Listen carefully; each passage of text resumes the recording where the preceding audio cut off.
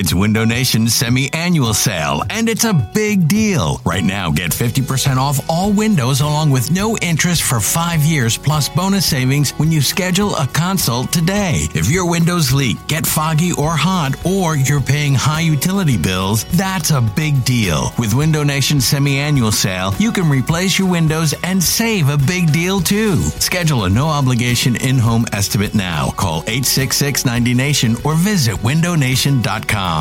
This episode is brought to you by Progressive Insurance. Whether you love true crime or comedy, celebrity interviews or news, you call the shots on what's in your podcast queue. And guess what? Now you can call them on your auto insurance too with the Name Your Price tool from Progressive. It works just the way it sounds. You tell Progressive how much you want to pay for car insurance, and they'll show you coverage options that fit your budget.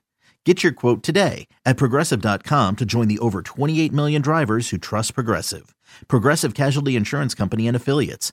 Price and coverage match limited by state law. This is Matt Spiegel, and I can't wait to bring you Season 2 of the PBP, Voices of Baseball. The very best play-by-play voices in the game talk about their craft. It's a job so special that even Joe Buck told us he will probably go back to it. I'm 53, basically 54. I think it's too early to say nevers at this point in my life. I think at some point I'll get the itch again. Incredible guests sharing great stories from your favorite teams coming this year. Find us on the Odyssey app or wherever you find podcasts. You're listening to the Go Birds Pod, a radio.com podcast about your beloved birds.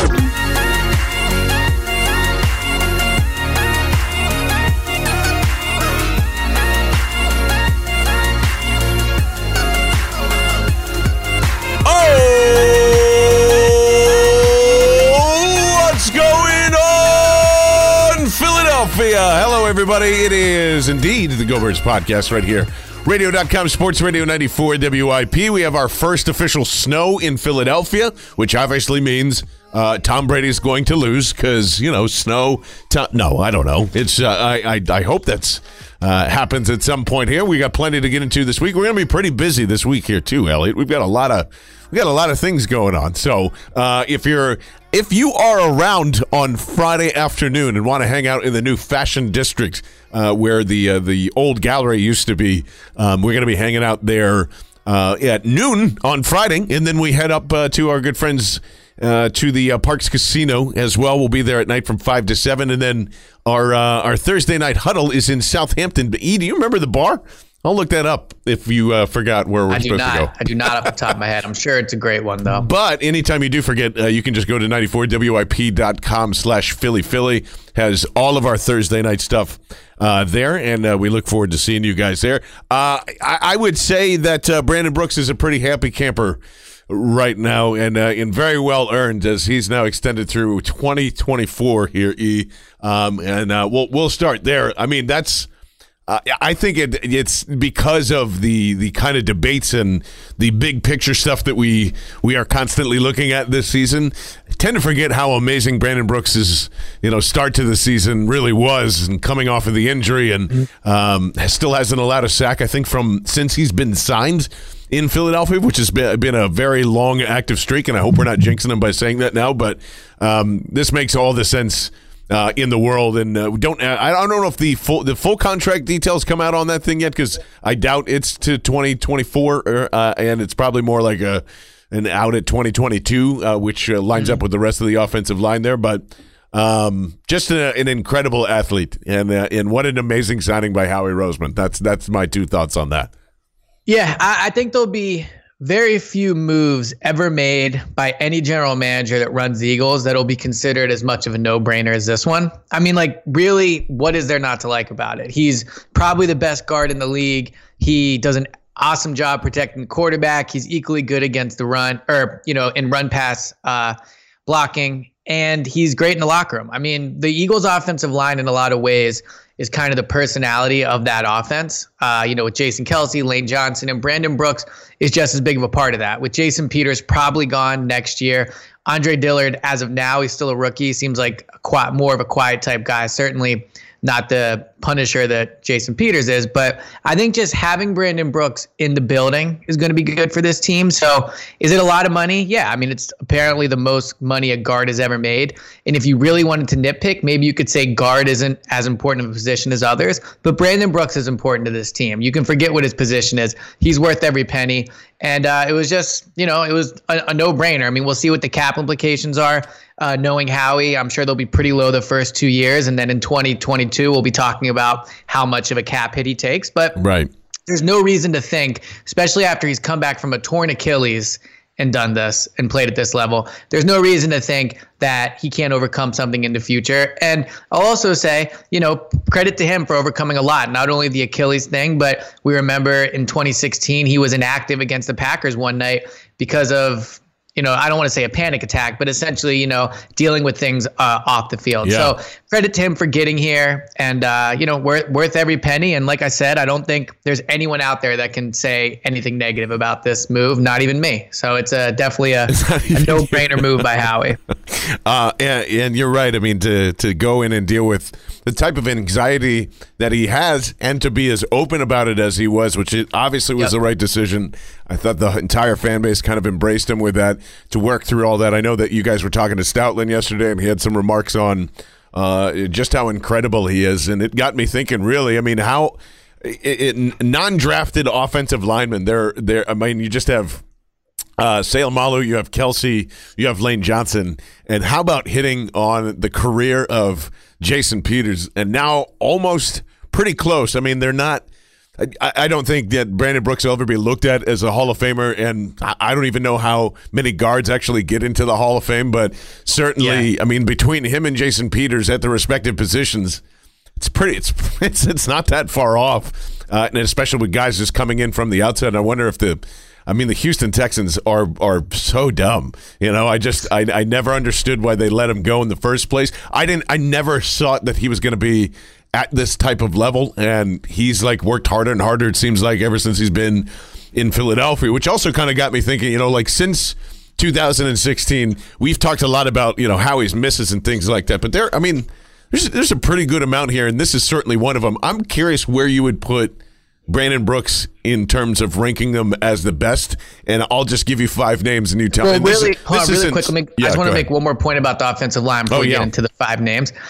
So recently for WIP, I came up with the all 2010 to 2019 team. So, the best quarterback, best receiver, all those things. And of the 5 offensive linemen I picked, 4 are currently starters for this team. So as we kind of start to see them get older, like Jason Peters, Jason Kelsey is, I guess, not that close to retiring, and Lane Johnson isn't as young as he used to be. But as these guys start to get older and, Dillard becomes a starter, Seumalo becomes a starter, all those things, I think we'll look back in 10 years and really appreciate the fact that this Eagles offensive line, probably right now, I mean, obviously there were days of John Runyon and Trey Thomas and all those guys, but you'd be hard-pressed, I would think, to come up with an offensive line that with these 4 guys, with Lane, Kelsey, Brandon Brooks, and Jason Peters, that was maybe better in franchise history. So, that's maybe something for Ray Dinger to answer. But I just think what we're looking at right now with this offensive line is very special. Yeah, it's incredible. I think we'll look back on this and just maybe even underappreciate them just the tiniest bit. I mean, they are one of the best in the league, and it continues on. So much so that you feel so comfortable. And this is, even though I kind of disagree with this, that, Doug is going to put back Jason Peters back in, and you can kind of just wait and see where Andre Dillard's career is heading off to. I mean, between all of these, the draft picks that we constantly kind of rail against, a lot of the stuff that has gone on in the last, I don't know, maybe the last two drafts where you're looking at Sidney Jones, you're going, and you're looking at Rasul Douglas and going, Derek Barnett, kind of the same thing in there too. I think they've had a really good eye on offensive line. That's how you build through, the championship teams, et cetera, like that. So I know that there's a lot of holes in Howie's game in the last couple of years here, especially with free agents too. I was looking a lot of these up, and this is kind of why I'm going to ask you. Where would you rank this in terms of best Howie Roseman free agent signings?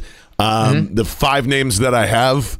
And let's just say from 2016 on, I put Connor Barwin on here, but I still don't know like who's there.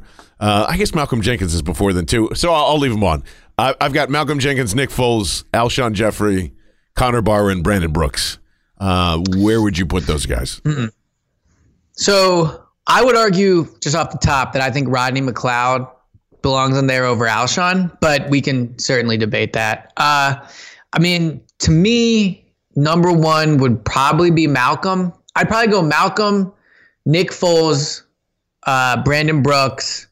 Connor Barwin was really good, but only for a little bit of time. I guess I'd go Connor, and then I would put McLeod over Alshon. Like Alshon's career with the Eagles is very weird because on one hand, he had, in my opinion, the best catch I've ever seen with my own two eyes in the Super Bowl, right? Considering the stage, the difficulty, the importance, all that stuff. And he's had big games, but I think overall he's kind of been a disappointment just in terms of he's never been like a dominant receiver. He's mostly been like 4 catches for 60 yards each week. So I think you can debate how good of a, I mean, the 1 year signing obviously helped him win the Super Bowl. So it was a good signing then, but I think overall Alshon has been somewhat of a disappointment as a player. So I would probably go in that order: Malcolm, Foles, Brandon Brooks. And that would mostly be because of level of importance for position. I would put Brooks third. But, then I would go Barwin, then McLeod, then Alshon. Yeah, I like that list. I know there's probably a lot of people, like, how can you not put Foles number one? And it's just like, I don't know. It's just, I guess it. Well, Malcolm's played basically every single game, every single snap since he's been here. I mean, Foles is amazing, clearly. I mean, I made Foles the quarterback on my all 2010s team. But, I just think you'd have to put him second. But if someone wouldn't put him first, I wouldn't completely disagree. I would just lean Malcolm one. Yeah, I think I'd go there too. And I'd put. I think I'd put Brandon Brooks right behind that, actually, and then Foles after that, which is kind of, just for the longevity of it. I mean, however you feel. You want to say, dude, he won the Super Bowl, and that's always the trump card for literally everything that we talk about with Nick Foles. Then, well, he was good the next years, too. Yeah. And we'll talk about it a little later when we talk about Carson. But, I mean, Foles was, Foles has arguably been the best quarterback on the team over the last 2 years. I mean, Foles obviously Wentz was great in 2017, but we can debate that, I'm sure, for hours on end. Of course. But I actually, honestly, when you bring up Alshon in this, and I saw that you had mentioned yesterday in the article, because I'm happy that you and Jordan Matthews got to reunite in the locker room and chat a little bit when it comes to that. And as of now, and I remember us, vehemently disagreeing on, with Darby and sending him off to there. But at the end of the day, I mean, it still won them the Super Bowl, and like it was not a mistake to trade him in the first place. Well, at the given time. Here's the thing, though, you can make that point for every single move he made. That every single move he made to some degree helped them win a Super Bowl. But I think when you just look at Ronald Darby, I think they could probably win a Super Bowl without giving up a 3rd round pick for him, right? I mean, he was maybe. Not that, right? Maybe. I mean, that's a tough part of them actually winning it is you'll never really know what moves mattered more and less. I was debating with Zach Berman how much Jay Ajayi, when you look at that trade overall, do they win the Super Bowl without him? And he said no. I would probably lean yes. I think that team was just special that year. But Darby missed the majority of that year, was good against the Falcons and the Vikings, obviously, but the defense was pretty dominant overall against the Vikings, and then was terrible in the Super Bowl. So, you could go back and forth, but I just think overall, forget the Jordan Matthews aspect of it, but I just think have the Eagles gotten a 3rd round pick value out of Darby, and I think that's debatable because of how often he's hurt. And even when he's played, I think his play has been fairly up or down. Still better than Nolan Carroll, still better than McKelvin, and still better than Ron Brooks. You know what I mean? You got to put this situation in the offseason that they were going into, and everybody was and you were down there for training camp. There was nobody that was playing corner well. None of them. None of them were doing anything. So and this way, you still get both. I mean, I don't know what Buffalo ended up doing with that 3rd round pick, but it worked out. He's coming back again. Now I would say though, I don't think you should trade away, or not trade away, but you should re-sign Jordan Matthews after this year. I mean, I don't understand why it just can't be Mac Hollins. That's fine. That's going to be cheap. It's going to be, maybe it's Maybe it's. You're saying you don't understand why you would or wouldn't re-sign Jordan Matthews? No, I'm saying you should re-sign Jordan Matthews now, like this, because like you can't keep doing this for a third time. I'm sure he'll be available again, even if you wanted to cut him and move on from him. But at this point, and I honestly don't know how much it's going to help this week, Eve, but like, do you expect him to have any type of impact this week against the Patriots? I think he's going to catch a touchdown. Well, I mean, that's a given. I just, on the first drive too. Yeah. Yeah, probably. I mean, I do think, like, again, Jordan Matthews is going to come in and be what he was last year, right? He had 20 catches, I think, in like 11 games, 2 long catches. Like, he'll be a guy that, he'll play a lot of snaps, I think. I think he'll play more right away than he did last time around. But if I'm not mistaken, he did catch a touchdown in his first game last year, didn't he? Against the Titans. Wasn't that his first game? Yeah, I think so. I'll look it up. Yeah, so, I mean, I do think he'll have an impact on this Sunday. Fun fact, he's never lost to the Patriots as a member of the Eagles because he was on that 2015 team though with Sam Bradford and went and beat the Patriots. But I think that I think he'll be somewhat of a boost to the offense right away. But I also think just overall, like, losing Deshaun hurts. There's no denying it. In an ideal world, you want a healthy Deshaun Jackson. But since you don't have that, I think that they're better off knowing he's gone and just being able to adjust accordingly and know he's going to be gone for, 8 weeks or whatever, 7 weeks plus potentially whatever they do in the playoffs. I do think that's better for the coaching staff in a lot of ways. So I think they'll actually come out on offense this week, and I'm very interested to see how they look. The Patriots have a great defense, but I think you could be impressed by what the offense does this Sunday. 4 minutes in the second quarter of that Titans game, a 56-yard bomb from Carson Wentz to make it 7-3. That's exactly right. Deep threat. And that's kind of that's always going to be talked about, and especially after seeing what was happening this weekend, and it was kind of twofold for all of Eagles Twitter, honestly. I mean, you had Jadeveon Clowney last night wrecking shop. I mean, he was going crazy against the San Francisco 49ers offense, and Joe Staley at some point was on his butt twice, I think. So there's a lot of yelling about that, and of course, then you have Gordon getting in there for a couple of big third down catches. Everybody's looking at Amari Cooper and Dak Prescott from Sunday Night Football, and then Stephon Diggs making great catches, and over and over and over again. Have you changed your mind at all on either Clowney or not going after Gordon? Or I've kind of revisited this in my mind after looking at it over the weekend and just looking and going, there has to be something behind a lot of this, especially for going into next season. There's probably something we don't know about because it's too easy for the Seahawks to pick those guys up, have them be players almost instantly, help you go win a football game, a crazy football game on Monday Night Football. And then you start to think about, well, man, all you had to do was increase that second rounder to a first rounder to go get Amari Cooper, and look how Dak is now flourishing because of that.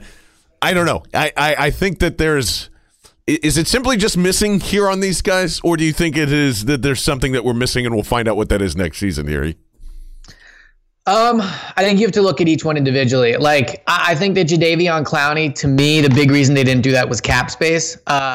Just because they had $22 million, or I don't know what they had the exact moment, but they have $22 million now, and his cap hit was about 16. I think they had a little less at the time. So you were looking at a pretty big cap hit. That being said, we all saw Jadeveon Clowney on Sunday night dominate that game. So, like, you give up a third-round pick for him, and Brandon Graham is, by kind of like definition, on the way to having a career year. I think he could reach double-digit sacks.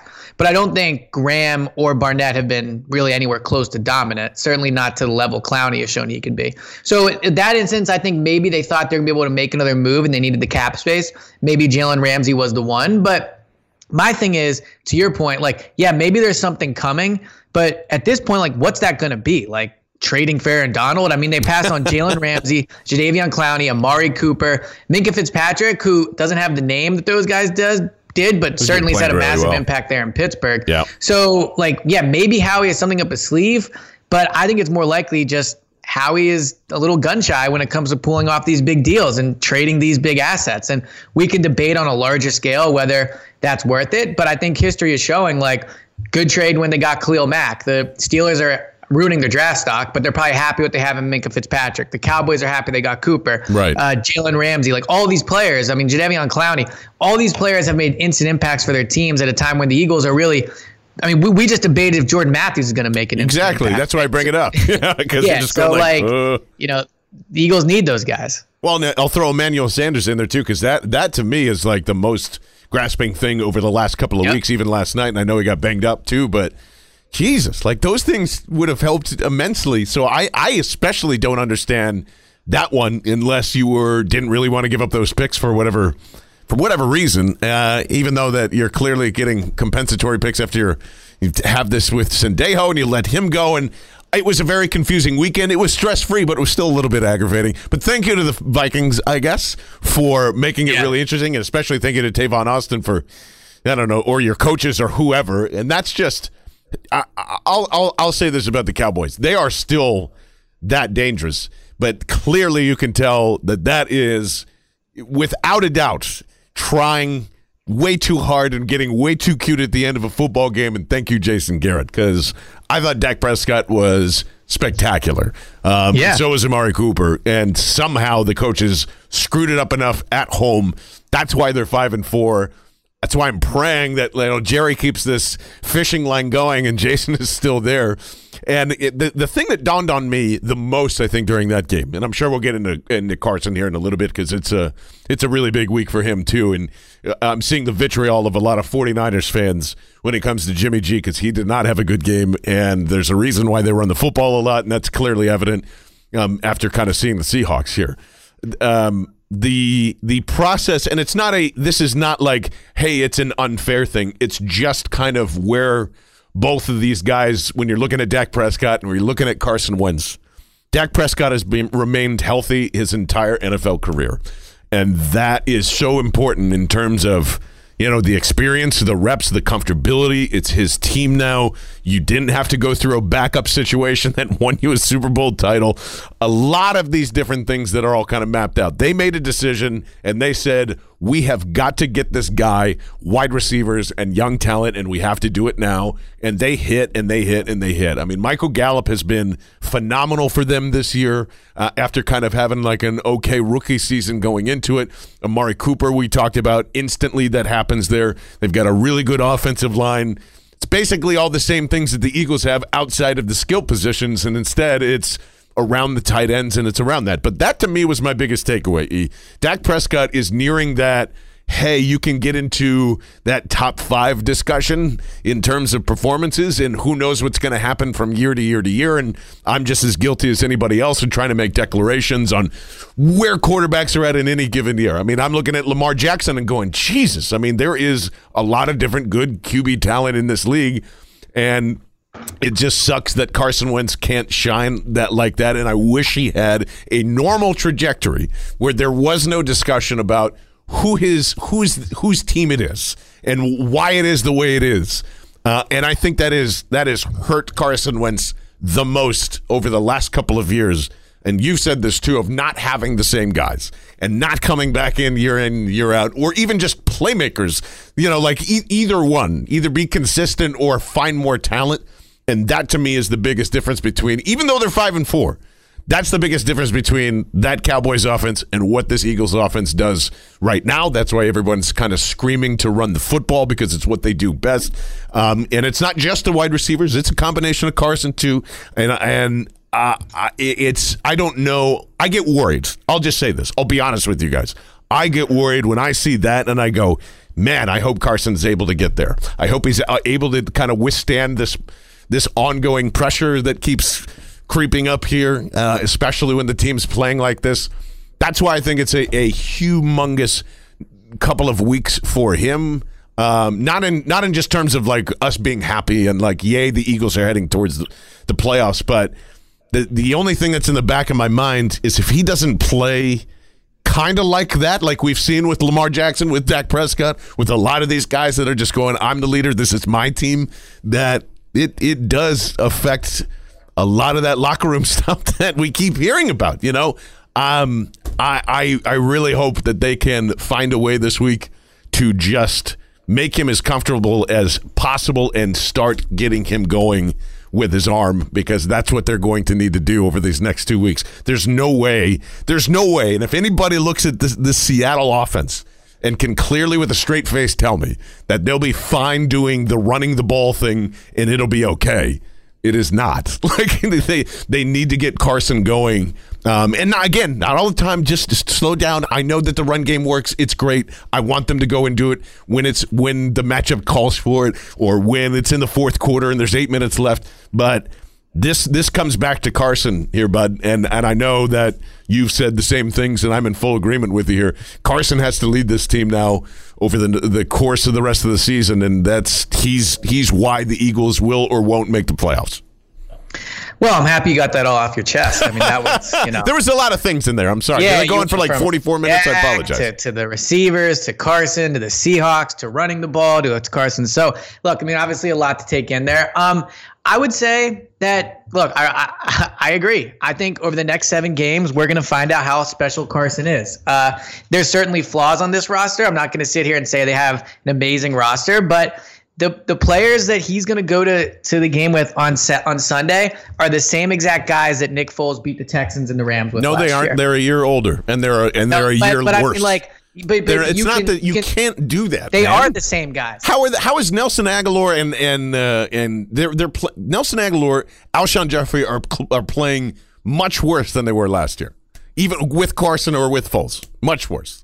I think Alshon definitely is. I think Carson's basically, I think that Nelson is basically the same guy. But right. I'll also say that they have way better running backs now than they did last year, right? So Absolutely. I think Goddard's better than he was last year. So you can like go back and forth, but the weapons that Carson's playing with now are considerably worse or considerably better. I think they're roughly the same. So I'm not saying he has to go and beat Tom Brady and Russell Wilson in back-to-back weeks. But I do think when you look at these 7 games, like, Carson should be expected to take this team to the playoffs. Like, if he wants to be considered, I mean, you said yourself that you think Dak could in some weeks enter top 5 category in the NFL. This year, the way he's been playing, absolutely. Yes. Right. So, and, we can debate Carson, but, like, I don't think anyone would debate he's been top 5 this year outside of, like, one PFF ranking that had him number 2, which is, I love PFF, but that's just ridiculous. Like, so I just think these next 7 weeks, like, Carson has to be special. Like, I don't want to hear excuses. I don't want to hear they don't have Deshaun. I don't want to hear that, J.J. Arcega-Whiteside dropped a ball in week 3 against the Lions. Like, the schedule is in his favor in a lot of ways. They have 3 really tough games. They're all at home. The Dolphins are playing better, but that should still be a win. They have 3 games against the 2 worst teams in the division. So Carson should be expected to go 5-2. Like, he has to be special. And to your point, when we debated this on the Saturday show a few weeks ago, like, I think they should be a running team.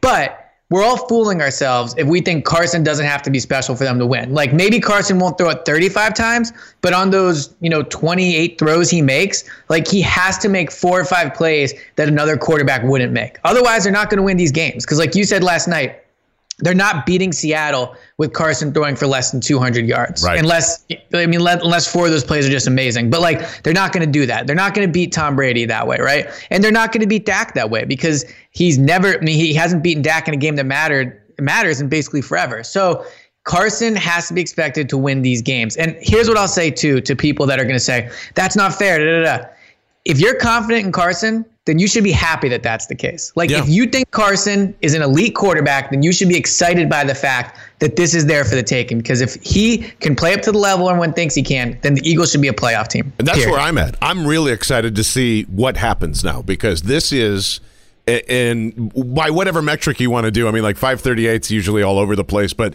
right now, the Philadelphia Eagles are a 62% chance to get into the playoffs.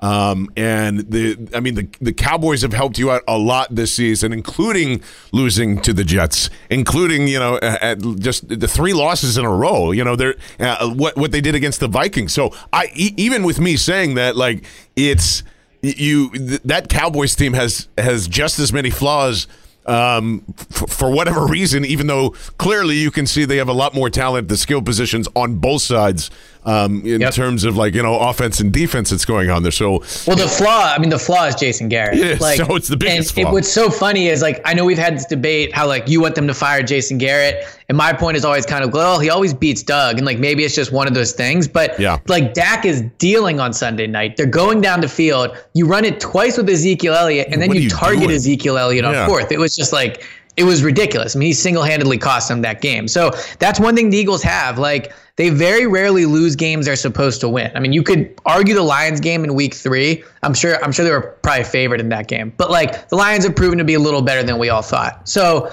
the Eagles very rarely lose games they're supposed to win, but I think the Cowboys consistently do find ways to lose games they're supposed to win, and then they win the games no one thinks they will, like when they beat the Saints last year and watch them like beat the Patriots this year. But I think the division is there for the taking, much more than I thought like 2 weeks ago. Yeah, and this is, and just like you said, I mean, like these, they are, the Patriots are going to be really tough. The Seahawks are going to be really tough, but they're in Philadelphia. You're not traveling on the road. I thought it was a good idea that everyone just took the week off, didn't practice, didn't prep. They come in fresh this week and kind of go and do that.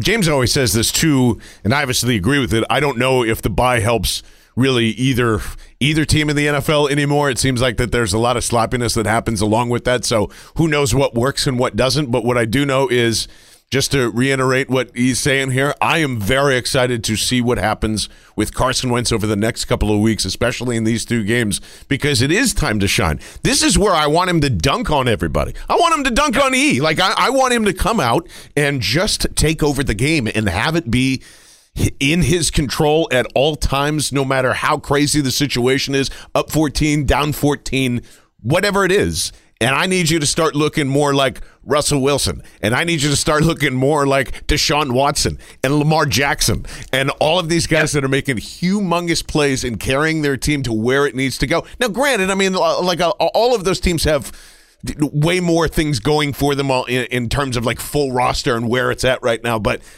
everybody's starting to get healthy. We can't say that, oh, but hey, these guys are getting healthy and this is why, they're going to go on a run and everybody's saying a run. You've got to show it now.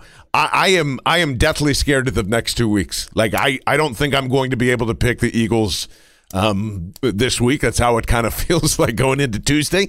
But I hope I'm wrong about that. There's plenty of stuff that we want to get into in terms of breakdown, and we'll do that Thursday. And I forgot to tell everybody. Well, wait, let me say this really quick too. So, like, I was writing my article for WIP, and I was kind of laying out like, okay, here's what we should expect from Carson. Like, we should expect him to beat the Cowboys in Week 16. Like, I think that's a fair game that we should say, Carson, you should win that game. Whether they'll win, I don't know, but I think Carson should be expected to be able to beat the Cowboys at home. I think Carson should be expected to be able to beat the teams in his division. And then I was writing, they're going to have to win one of these 2 against Brady and Russell Wilson. And in order to do that, Carson's going to have to outplay one of those quarterbacks in one of the games. Like, anything could happen, but I would say the chances of the quarterback plays the better game in each of the next 2 games winning are very high. And I thought to myself, well, is that fair? But yeah, Tom Brady and Russell Wilson are elite, like elite. But Carson's supposed to be elite. Like, people talk about him that way. He was paid that way. So, I mean, if they lose the game like 45-38, am I going to kill Carson? I guess we'll see how the game ends. But like, no. But I think that Carson should be expected to play close to the level of these 2 guys. I mean, he got paid $106 million. And I do hate bringing up the salary thing, but it's important when you talk about quarterbacks and what their expectations are. Like, they are paying Carson for moments like this. Like, when the Eagles went up to get Carson at number 2, they did it because they thought in moments like this, with 7 games to go and Russell Wilson coming in, they thought this is a guy that could win that game. They paid him all that money because they think for the next 6 to 10 years or whatever, that he's a guy that can win these games. So I don't think it's unfair to expect Carson to be able to win one of the next 2 games. Like, rosters aside and all that, like, yeah, maybe the Texans have better receivers, right? The Cowboys have better receivers and those things. But the Eagles have Doug Peterson. They have Fletcher Cox. They have one of the better defensive coordinators in the league. Like, let's not act like Carson's going to battle with, like the Bengals roster. I mean, he has talent there. Like, I think we're going to learn a lot over the next 2 weeks. And I also say this. The Eagles don't have to, like, they should win one of the next 2. But if they lose to the Patriots, Seahawks, and Cowboys at home, like, that's a problem in ways way more that go beyond like Alshon. That goes to like the fact that Howie, Doug, and Carson have not put this team at a level with the good teams. Like, if you lose all 3 of those games at home to let's all say what it is, like elite level franchises, that shows you're probably not an elite level franchise right now. Or at least, for this season for sure. And that's right. Well, you got to make big changes going forward. And that's I guess that's what concerns me the most, because again, Case Keenum, Luke Falk, Mitch Trubisky, Josh Allen, Aaron Rodgers. Those are your 5 wins for the season with losses to Cousins, Dak, Stafford, and Matt Ryan. And although, Matt Stafford didn't have, a spectacular game, he just didn't kind of make any mistakes going through there, and Atlanta was weird too. But he made some nice throws. Yeah, but Matt Ryan was atrocious that week. Yeah, he was. 3 interceptions. Yeah. They still lose that game. You kind of forget about those things. And it's not, honestly, the focal point should be Carson here. And I say this even with full well acknowledging that I think Carson has played really, really well this season, especially given the fact of, situations and Doug too, and this whole new adjustment. What I honestly, the optimism in me feels as though that Doug adjusts really well. I think he's a really good self-scouter as well, and what they are going to take and what they're going to do over the next couple, actually for the rest of the season, is we're going to start to see some new wrinkles with this. And I, as much as, I think, whatever. I mean, like, we've all been calling for 12, but 21 and 22 should be a focal point here, especially against the Patriots. Bill Belichick absolutely hates going up against 2 running backs in the backfield at all times. I think you should have that rolling throughout as much as you can throughout that matchup this week. And we'll just have to kind of, this is prove it to me mode. That's how I'm kind of taking this first week, and if they beat the shit out of the Patriots, I might completely flip around, jump out of the building here at 400 Market from the 9th floor with a parachute and say, let's ride and carry the battle flag down to Broad Street and let's rock and roll here. It's just there's been something missing all season, and this is the week to show us that despite all of this crap again, and especially for Carson, that you're able to dig out of this and lead this team to the playoffs. So I'm really looking forward. Oh, go ahead, buddy. Also, like, the key for this team too is, like, let's say they go out and they beat the Patriots, right? Yep. That would be huge. It would completely reshape how you look at it.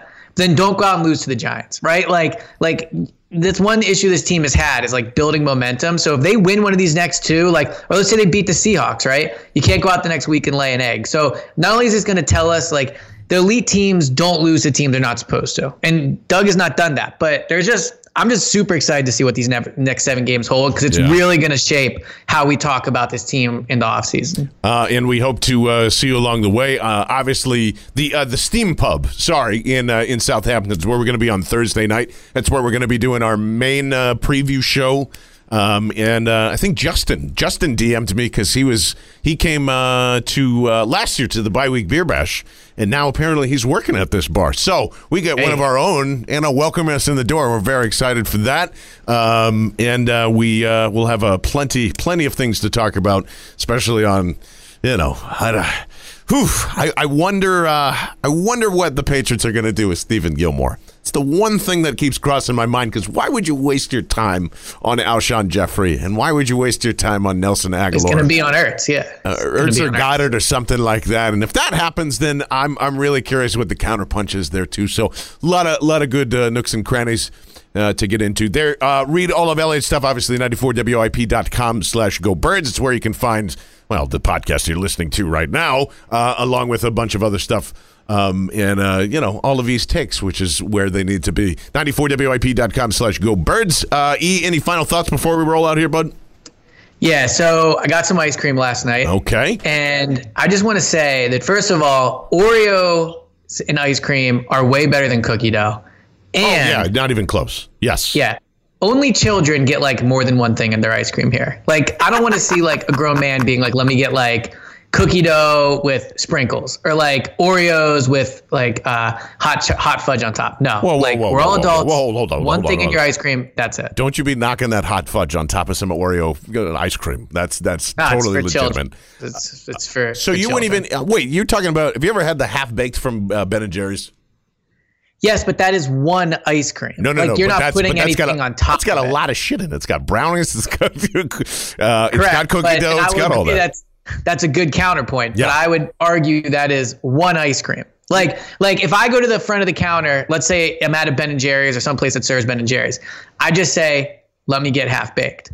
I don't say, let me get the cookie dough with Oreos on top and also like some sprinkles and some gummies. Are you saying that if they crunched Oreos on top of that half baked, that you wouldn't eat it? I would eat it. I would just feel like a child doing it, and I would never. Who cares? It's ice cream. Feel like a child. I would never request it at a counter. For all the real ones that are somehow Iowa Philadelphia Eagles fans, you'll know what I'm talking about. But there is a ice cream that I still crave to this day that I had as a kid. It was Smurf ice cream. It was blue. It had marshmallows in it. I'm 36. I fucking want it.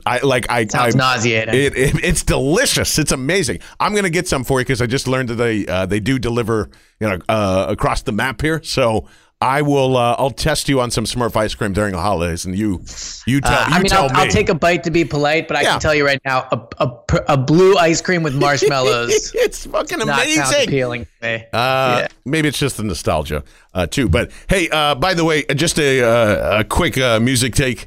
Seriously, if you're not listening to Thundercat, I have been listening all weekend, and he needs to put out a new album.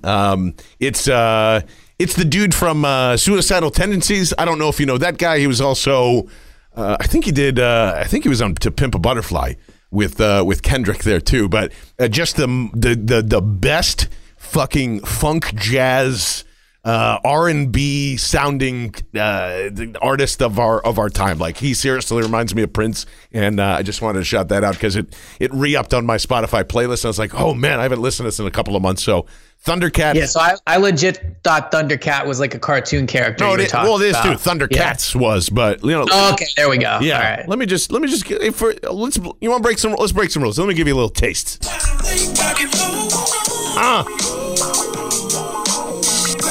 That's all you get. Go download the album. For Elliot Shore-Parks, I'm John Barchard. Thank you for listening to Go Birds number 133 right here, radio.com, Sports Radio 94 WIP. Go Birds!